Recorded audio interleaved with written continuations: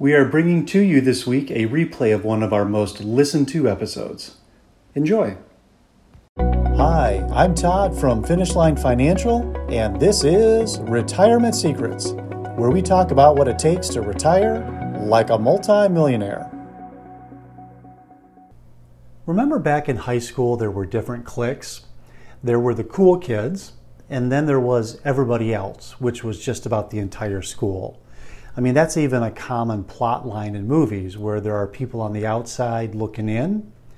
And investing in alternative investments can sometimes feel like you're on the outside looking in at the few people that actually get to do it.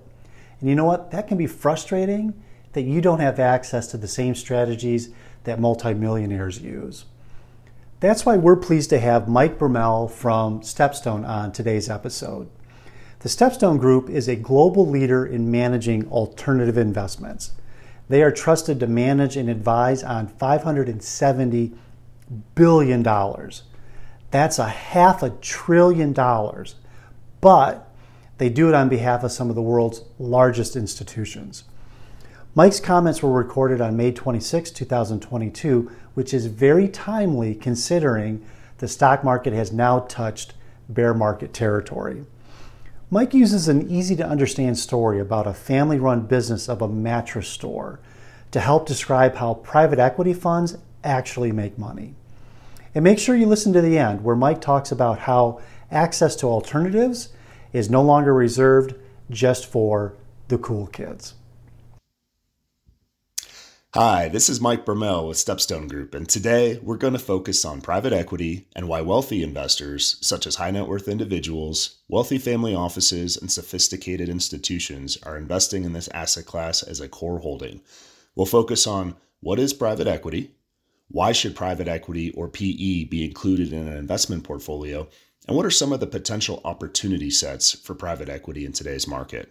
Starting with, what is private equity? Well, PE is a lot like buying a stock in a publicly traded company on a stock exchange, except for you're buying ownership in a private company that's within the private sector. Private equity firms seek to purchase companies with the goal of creating value as operators, to grow these companies, and then eventually exit them at an increased multiple. For example, say we have a local mattress company with a founder that's built the business over 30 years and is looking to retire. This could be a potential attractive buy for a private equity firm.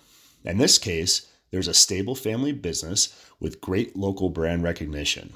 Private equity would come in as an operator, seek to create value, scale the business, and then eventually exit.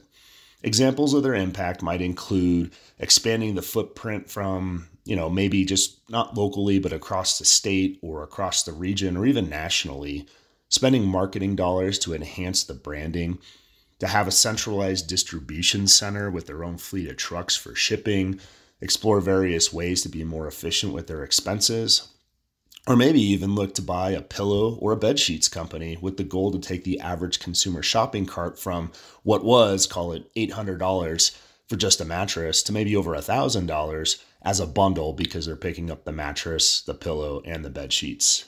These are all examples of value creation. They don't happen overnight, but they do take time, and eventually the company will become more attractive to sell to either the next buyer or to maybe even take the company public. I'd like to say public market investors buy stock in companies with a buy and hope approach, whereas in private equity, the manager can buy and have direct control on its future outcome. So why include private equity in an investment portfolio? Well, the goal is to potentially generate higher returns than public stocks with less volatility. And if you take a look at the index, the Cambridge PE Index, which goes back to 1986, private equities outperform the S&P 500 annually by about 400 basis points with a lower standard deviation. This means investors are experiencing true value in the companies that they invest in, and not the daily whipsaws and volatility that we're seeing in public markets, especially over these past 6 months. So what are some of the opportunity sets in private equity today? Well, there's been some interesting trends over the last 20 years, to say the least. The universe of publicly traded companies has been shrinking. In fact, in 1980, we had just crossed over 4,000 publicly traded companies. However, we peaked in the late 90s at just over 9,000 publicly listed companies A lot of people think that we have gone to maybe 20 or 30,000 public, but today we're back under 4,000 publicly listed companies. And what's happened? Our economy hasn't shrunk, but we have less publicly listed companies today than we did over 40 years ago. And I like to think that companies find it easier to operate in the private sector, and it's a lot easier to get funding today than it was 40 years ago within the private sector. So a lot of CEOs, when asked, they'd like to be private because it's easier for them to make decisions on what's best for the growth of their company, not what's best for shareholder approval. Another trend we're seeing is IPOs are down. They're down 80% since the late 90s. Companies are waiting to go public later and at larger valuations. When Amazon went public, they were valued at roughly $400 million in 97. Today, we're having companies go public at $60 to $80 billion valuations. Now, who's making that spread between, call it $400 million and $80 billion? It's not the public market investor. And if we look at public stocks, we all know the Apples, the Amazons, the Teslas of the world. But what most people don't realize is 91% of the companies in the US are private. That means 9 out of every 10 companies you come across operates in the private sector. And to break that down further, 88% of US GDP is generated from these private companies. So if we unpack that, today there's roughly, call it 9,000 mutual funds, 6,000 hedge funds, and over 400,000 financial advisors, all trying to generate alpha from less than 4,000 publicly listed stocks. It's a very efficient market. Meanwhile, most investors haven't even tapped into the massive universe of private equity. They're missing out on a substantial amount of our country's economic activity. So as we wrap up, today we discuss what is private equity, why it's important to consider PE as an investment option, and what are some of the opportunity sets. Well, thanks to some structural evolutions over the past few years, private equity as an asset class has been made more accessible for a wider investor base, which means potentially you can now invest like the wealthy.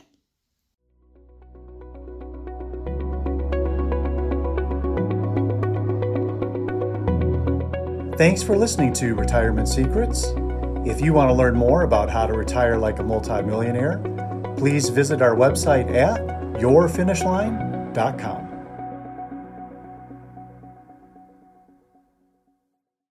The opinions voiced in this program are for general information only and are not intended to provide specific advice or recommendations for any individual. To determine which strategies or investments may be suitable for you, consult the appropriate qualified professional prior to making a decision. Securities offered through LPL Financial, member FINRA, SIPC. Individual tax and legal matters should be discussed with your tax or legal professional. There is no assurance that the investment techniques and strategies discussed are suitable for all investors or will yield positive outcomes. The purchase of certain securities may be required to affect some of the strategies. Investing involves risks, including possible loss of principal. Alternative investments may not be suitable for all investors and should be considered as an investment for the risk capital portion of the investor's portfolio. The strategies employed in the management of alternative investments may accelerate the velocity of potential losses. Any guest speakers, along with the companies they are associated with, are not affiliated with or endorsed by Finish Line Financial or LPL Financial.